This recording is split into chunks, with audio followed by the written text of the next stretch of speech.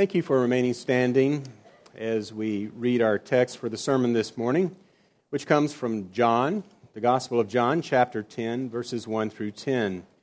Turn with me in your copy of the Word, if you will, and follow along. Hear now the Word of God. Verily, verily, I say unto you, he that entereth not by the door into the sheepfold, but climbeth up some other way, the same is a thief and a robber. But he that entereth in by the door is the shepherd of the sheep. To him the porter openeth, and the sheep hear his voice, and he calleth his own sheep by name, and leadeth them out. And when he putteth forth his own sheep, he goeth before them. And the sheep follow him, for they know his voice. And a stranger will they not follow, but will flee from him, for they know not the voice of strangers. This parable spake Jesus unto them, but they understood not what things they were which he spake unto them. Then said Jesus unto them again, Verily, verily, I say unto you, I am the door of the sheep. All that ever came before me are thieves and robbers, but the sheep did not hear them. I am the door. By me, if any man enters in, he shall be saved, and shall not go in and out, and shall go in and out, and find pasture. The thief cometh not but for to steal, and to kill, and to destroy. I am come that they might have life, and that they might have it more abundantly. Our gracious and merciful Father in heaven, with grateful hearts we come now to your word, asking you to grant your Holy Spirit in full measure this morning, to illumine the preaching and the hearing of your word. Help us as we examine the text before us to see Jesus more clearly, to love him more dearly, and to trust upon him more completely. This we pray in hope and confidence in his finished work and in his glorious name. Amen. You may be seated. As we have just read, and as is noted in your liturgy, the text is from the Gospel of John, chapter 10. And as we continue our study of the I ams of Jesus, which are found only in John's Gospel, today we will consider the statement, I am the door of the sheep. Or there may be some translations that capture, I am the gate of the sheep. But the idea is the same. This is the first part of the Good Shepherd narrative found in chapter 10, and goes through most of chapter 10 in John's Gospel. But we will limit ourselves this morning to the first 10 verses, and then next week consider the next I am statement, which begins at verse 11, which is, I am the Good Shepherd. So we have two I am statements, which, though distinct, never need to be separated. But we will try very hard this morning to focus on Jesus as the door of the sheep. When we study any text in Scripture, it is always good to make sure that we have a handle on the context of the passage in view. Dr. D.A. Carson, Professor Emeritus of New Testament at Trinity Evangelical Divinity School, and President and founder of the Gospel Coalition, is often associated with the statement, a text without a context is a pretext for a proof text, which he in turn attributes to his father. That is to say, when we fail to consider the context of a given passage of Scripture, we run the risk of exegeting the text in accordance with our own bias or agenda, and we certainly don't want to do that. The first bit of context we need to understand is that chapter 10 opens as a continuation of what was just recorded for us in chapter 9.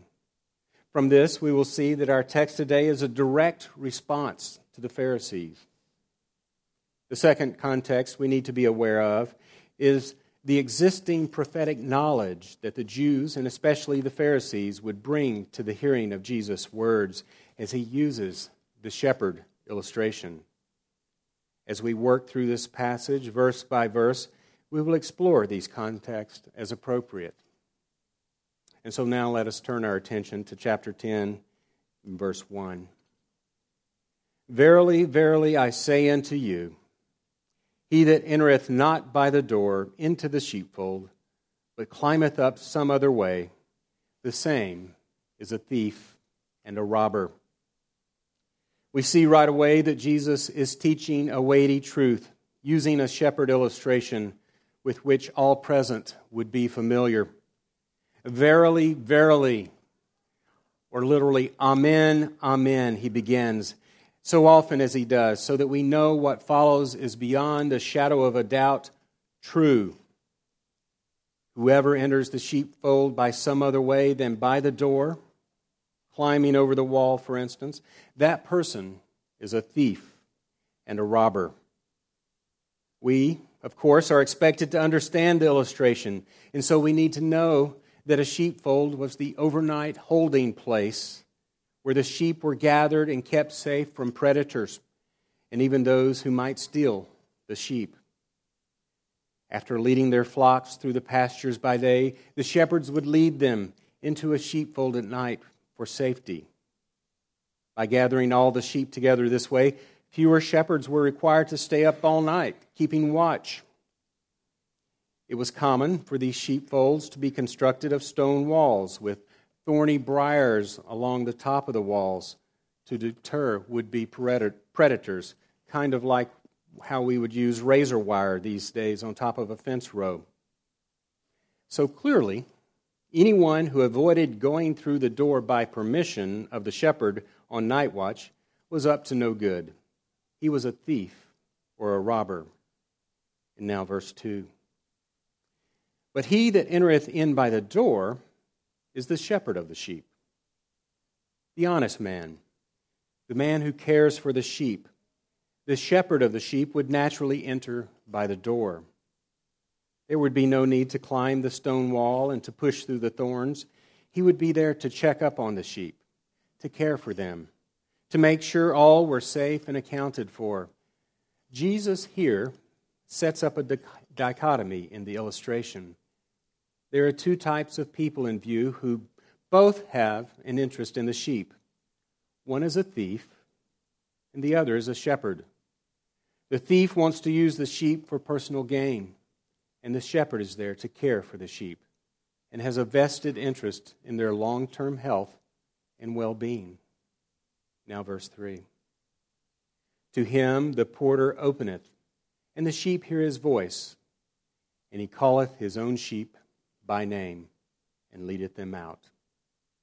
Picture here, if you will, the shepherd arriving early in the morning after the sheep have been safely kept overnight in the sheepfold. The doorkeeper, the porter, greets him and lets him into the holding pen. There are several different flocks there gathered together. They're clustered all together, but there are several flocks mixed in with one another. But the shepherd arrives, and when he arrives, he calls to them, and his sheep, his flock, recognize them. He calls them by name. Since he spends all day with them, he knows their personalities and which ones are hurt or struggling. He knows which ones are dominant and tend to push the others in the flock around. He knows which ones are timid and need a bit of extra time at the watering hole. He knows his sheep, and he is there to lead them out to pasture. Verse 4. And when he putteth forth his own sheep, he goeth before them, and the sheep follow him, for they know his voice. As the shepherd leads his sheep out the sheep gate and into the pasture, he calls to the sheep, and they respond by following his call. They know his voice. The other sheep in the sheepfold stay put, and they don't respond. It's not their shepherd's voice calling, which is what we see in verse 5. And a stranger will they not follow, but will flee from him, for they know not the voice of strangers.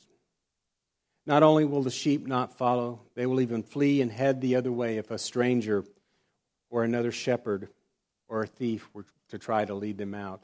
And as I was looking through this, I think Marion shared with us one afternoon that video illustration of the two shepherds with the flocks coming together, right, and meeting on the road and just passing through one another and not getting mixed up in the sheep following the shepherd. What a beautiful illustration of how the sheep follow the shepherd. And now to verse 6. This parable spake Jesus unto them, but they understood not what things they were which he spake unto them. And just a quick note here on the word translated parable in the King James. This is not a huge deal, but strictly speaking, this is not a parable, but an illustration or a metaphor. And the underlying Greek word in the text is not the same word that we find in every other place for parable. That's why if you're following along in another translation, you may see illustration or figure of speech or allegory instead of parable. But you get the point. So Jesus gives them the shepherd illustration with the sheepfold and the doorkeeper and the thief contrasted with the shepherd whose voice the sheep know, and those listening to Jesus don't understand. They're not tracking with him. So now Jesus will break it down for them and let them know who the metaphorical players in the illustration are. And so let's turn to verses 7 and 8. Then Jesus said unto them again, Verily, verily, I say unto you, I am the door of the sheep. All that ever came before me are thieves and robbers, but the sheep did not hear them. Next week, we'll have opportunity to explore Jesus as the Good Shepherd, but we also need to understand him as the door of the sheep. What does this mean? And why is it juxtaposed with thieves and robbers whom the sheep don't hear? I think at this point it would be good to bring into view the totality of Ezekiel 34, from which we read a part just a few minutes ago. And it'll help us to understand who are the thieves and the robbers. Ezekiel calls into account the leaders of Israel who have brought sin and ruin to the nation by neglecting their duties and taking advantage of God's people. So reading now from Ezekiel 34, beginning at verse 1. And the word of the Lord came to me, saying, Son of man, prophesy against the shepherds of Israel.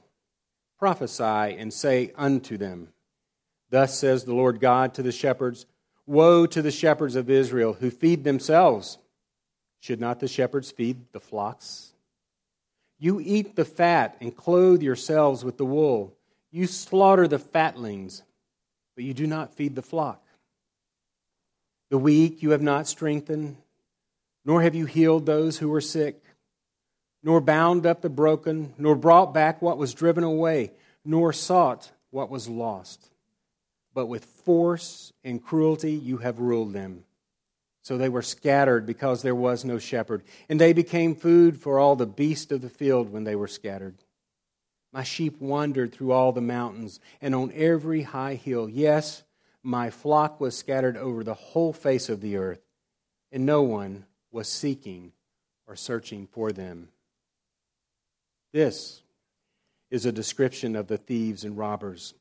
The thieves and robbers in Jesus' illustration are the shepherds of Israel.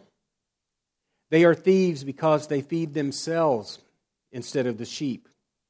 They harvest the wool, slaughter the fatlings, and fail to tend the sheep they were given charge over.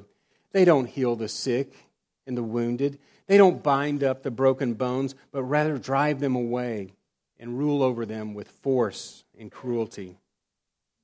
As a result, the sheep are scattered everywhere, and these shepherds don't care enough to go searching for them, that they might be restored to the flock. Here is a stinging description of worthless evil, selfish shepherds. Therefore, you shepherds, hear the word of the Lord.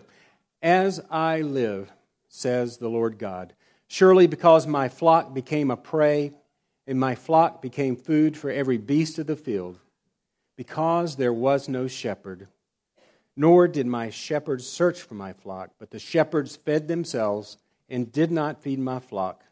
Therefore, O shepherds, hear the word of the Lord. Thus says the Lord God, Behold, I am against the shepherds, and I will require my flock at their hands. I will cause them to cease feeding the sheep, and the shepherds shall feed themselves no more. For I will deliver my flock from their mouths, that they may no longer be food for them. And so now the word of the Lord comes in judgment. Because the shepherds have abandoned their duties, because they have become thieves and robbers, and allowed the sheep to become lost, and become prey to every beast of the field, the Lord our God is now judging the shepherds. He is stripping them of any further jurisdiction over the sheep. The sheep will no longer fall victim to the false shepherd that have led them astray. For thus says the Lord God, indeed I myself will search for my sheep and seek them out. As a shepherd seeks out his flock on the day he is among his scattered sheep, so will I seek out my sheep and deliver them from all the places where they were scattered on a cloudy and dark day. And I will bring them out from the peoples and gather them from the countries and will bring them into their own land. I will feed them on the mountains of Israel, in the valleys, and in all the inhabited places of the country. I will feed them in good pasture, and their foals shall be on the high mountains of Israel. There they shall lie down in a good fold and feed in rich pasture on the mountains of Israel. I will feed my flock, and I will make them lie down, says the Lord God. I will seek what was lost and bring back what was driven away, bind up the broken and strengthen what was sick. But I will destroy the fat and the strong and feed them in judgment. There is good news here.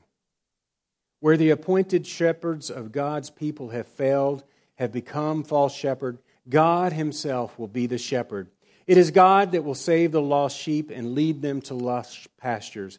It is God himself who will give his sheep rest and heal the broken and sick sheep. Thanks be to God. But note, it is also God who will bring judgment. And as for you, O my flock, thus says the Lord God, behold, I shall judge between sheep and sheep, between rams and goats. Is it too little for you to have eaten up the good pasture, that you must tread down with your feet the residue of your pasture, and to have drunk of clear waters, that you must foul the residue with your feet? And as for my flock, they eat what you have trampled with your feet, and they drink what you have fouled with your feet. Therefore, thus says the Lord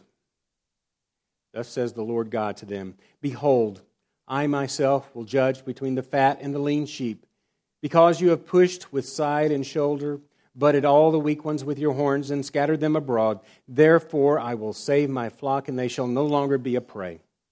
And I will judge between sheep and sheep. I will establish one shepherd over them, and he shall feed them, my servant David. He shall feed them and be their shepherd, and I, the Lord, will be their God. And my servant David, a prince among them, I, the Lord, have spoken. God will judge the flock. He will separate the goats from the sheep. He will also judge between fat and lean sheep, between strong and the weak. He will judge between sheep and sheep. Not all Israel is Israel. And he will place one shepherd over them, even his servant David. But wait. If you're tracking along the history line here, isn't Ezekiel's prophecy some 400 years after David? Yes, Ezekiel is referring to Messiah. This is Christ. Jesus will feed the sheep and be their shepherd. He will be our shepherd. I will make a covenant of peace with them and cause wild beasts to cease from the land, and they will dwell safely in the wilderness and sleep in the woods. I will make them and the places all around my hill a blessing. And I will cause showers to come down in their season, and there shall be showers of blessing. Then the trees of the field shall yield their fruit, and the earth shall yield her increase. They shall be safe in their land, and they shall know that I am the Lord, when I have broken the bands of their yoke, and delivered them from the hand of those who enslaved them. And they shall no longer be a prey for the nations, nor shall beasts of the land devour them, but they shall dwell safely, and no one shall make them afraid. I will raise up for them a garden of renown, and they shall no longer be consumed with hunger in the land, nor bear the shame of the Gentiles any more. Thus they shall know that I, the Lord their God, am with them, and they, the house of Israel, are my people, says the Lord God. You are my flock, the flock of my pasture. You are men, and I am your God, says the Lord God. We see here a glimpse, an eschatological glimpse into God's promises. Depending on your eschatology, you'll place this at one place or another. But I think we would optimistically say that this has begun and is growing, and we look forward to this at Christ's return. The Lord always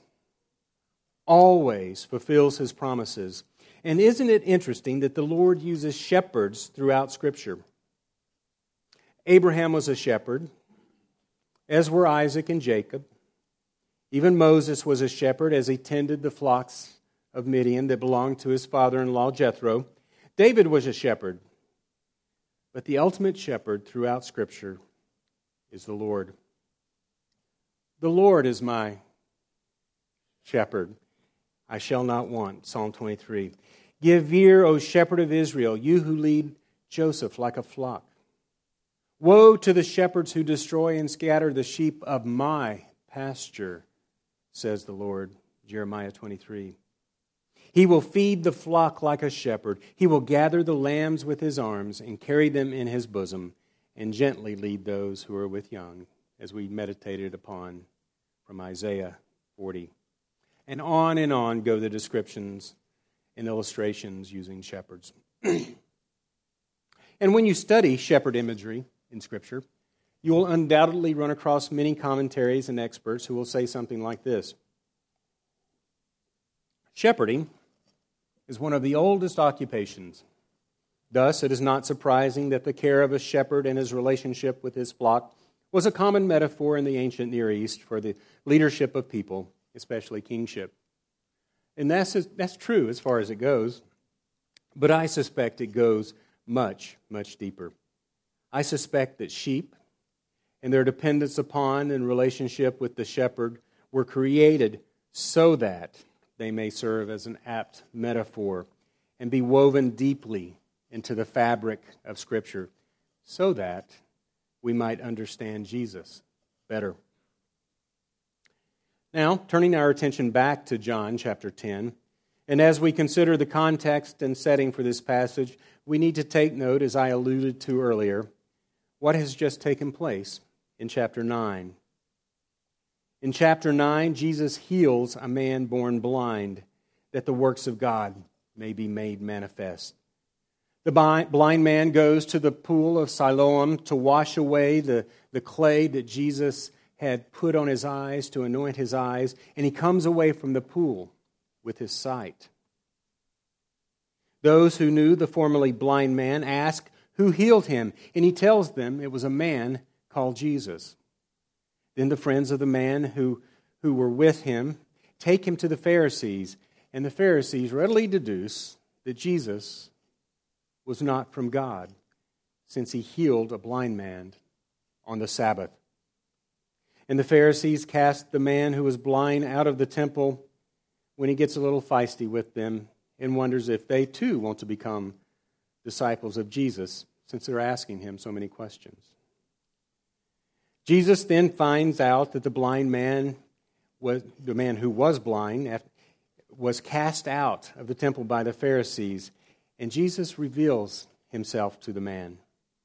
The man who was blind then believes upon Jesus and worships him. And chapter 9 closes with, and Jesus said, "For judgment I have come into this world, that those who do not see may see, and that those who see may be made blind." Then some of the Pharisees who were with him heard these words and said to him, "Are we blind also?" Jesus said to them, "If you were blind, you would have no sin. But now you say, 'We see.' Therefore, your sin remains." It is therefore to these Pharisees, whom Jesus just told that their sin remains, that he begins the Good Shepherd discourse. These are Pharisees. They know the prophecy of Ezekiel regarding the false shepherds. They understand that Jesus is calling them false shepherds, thieves, and robbers. And if you look ahead to verse 31 in chapter 10, they once again pick up stones to stone him. You see, Jesus never pulls any punches. He never exaggerates. He speaks the truth right down the middle, and it stings. Continuing with our text in John 10, verse 9, Jesus says, I am the door. By me, if any man enter in, he shall be saved, and shall go in and out and find pasture. So Jesus repeats here that he is the door. We are therefore to understand what he means. Verse 2 tells us that the shepherd enters by the door. He is allowed in and welcomed through the door, and this indicates rights and privilege. This indicates authority and ownership over the sheep. The guard, the porter, the gatekeeper, doesn't let anyone in by the door who does not have this right. He doesn't let anyone in but the true shepherd. This indicates that Jesus, as the door, fulfilled all messianic prophecy and that he is the true shepherd. This indicates that Jesus is the Messiah. He is the Son of God. Note the words of the text that come. I am the door.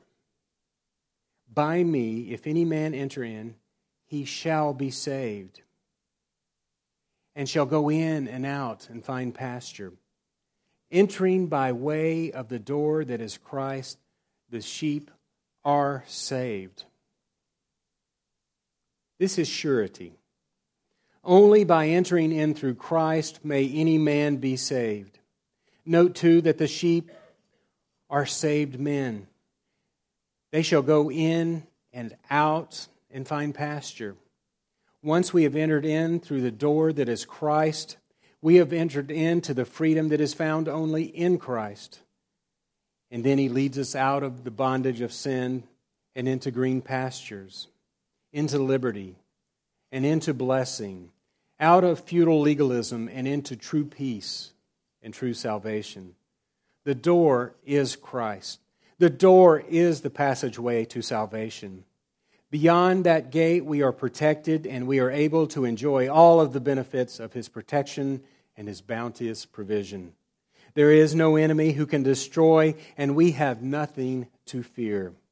We can roam free, free to love our true shepherd, free to love our neighbor, free to love God's law, free to obey him with our whole hearts, free to seek his gracious forgiveness when we fall short, knowing that restoration is not only possible, but assured. We have access to the mercy seat of God through Christ, through the veil, through his flesh, for he is the door. And now, turning to our last verse in the passage, the thief cometh not but for to steal and to kill and to destroy. I am come that they might have life and that they might have it more abundantly. This is a particular point where context is so very important. Often these days, if you hear this verse quoted in a sermon, it will often be surmised that the thief here is Satan. But as we have already seen, the shepherd illustrations in chapter 10 are a continuation of the rebuke Jesus began in chapter 9. Jesus goes directly from condemning the Pharisees in John 9, 39 and 40 to a set of illustrations that contrast his own leadership with that of the Pharisees. Jesus already stated in verse 8 that all who ever came before me are thieves and robbers. There is no hint that he has switched topics in verse 10.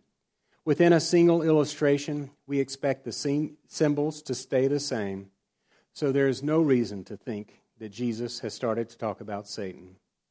So the overall context, moving from chapter 9 to 10, and then down to the illustration in John 10, 7 through 10, makes it clear that the thief is a reference to the failed leaders of Israel, the false shepherds.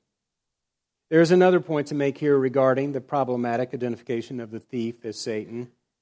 The thief is not used as a metaphor for Satan in the Old Testament or the New Testament or any other ancient Jewish literature. However, thief and bandit are used as metaphors for the leaders of Israel in the Old Testament. See Isaiah 1:23 or Jeremiah 2:26 and more. And this is in complete harmony with what we read in Ezekiel 34. Jesus, in contrast to the thief, has not come to steal, to kill, and destroy. He has come that we might have life, and that abundantly, more abundantly. In summary, Jesus, as the Messiah, has come. The Savior has come. He came to the fold of Judaism and to the fold of the Gentile world. His sheep are already known to Him because the Father has identified them and given them a name and written it down before the foundation of the world. He knows who they are. He enters the door because He has full authority and right to do so. And out of the world He selects His own and calls them by name. This is irresistible grace. This is the effectual call. This is a call unto life. This is regeneration. They follow. We follow. We follow because it is a supernatural work of God that draws us out of sin and death and out of darkness and blindness. The sheep follow. They follow because they know His voice. They go through Him because He alone is the door. There is no other way in. They come out and then they roam. They roam the world and enjoy all the rich provision and protection that their true shepherd provides for them. This is salvation. And one day at the consummation, we will enjoy this at a level beyond our present comprehension when the earth is completely rejuvenated and restored. And we enjoy it, and we have a taste of it even today.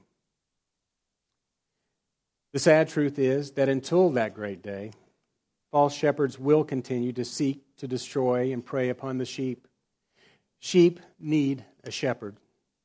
When Moses was seeking his successor, who would eventually be Joshua in Numbers 27, we read, "Then Moses spoke to the Lord, saying, 'Let the Lord, the God of the spirits of all flesh, set a man over the congregation, who may go out before them and go in before them, who may lead them out and bring them in, that are the congregation of the Lord, that they may not be like sheep which have no shepherd.'"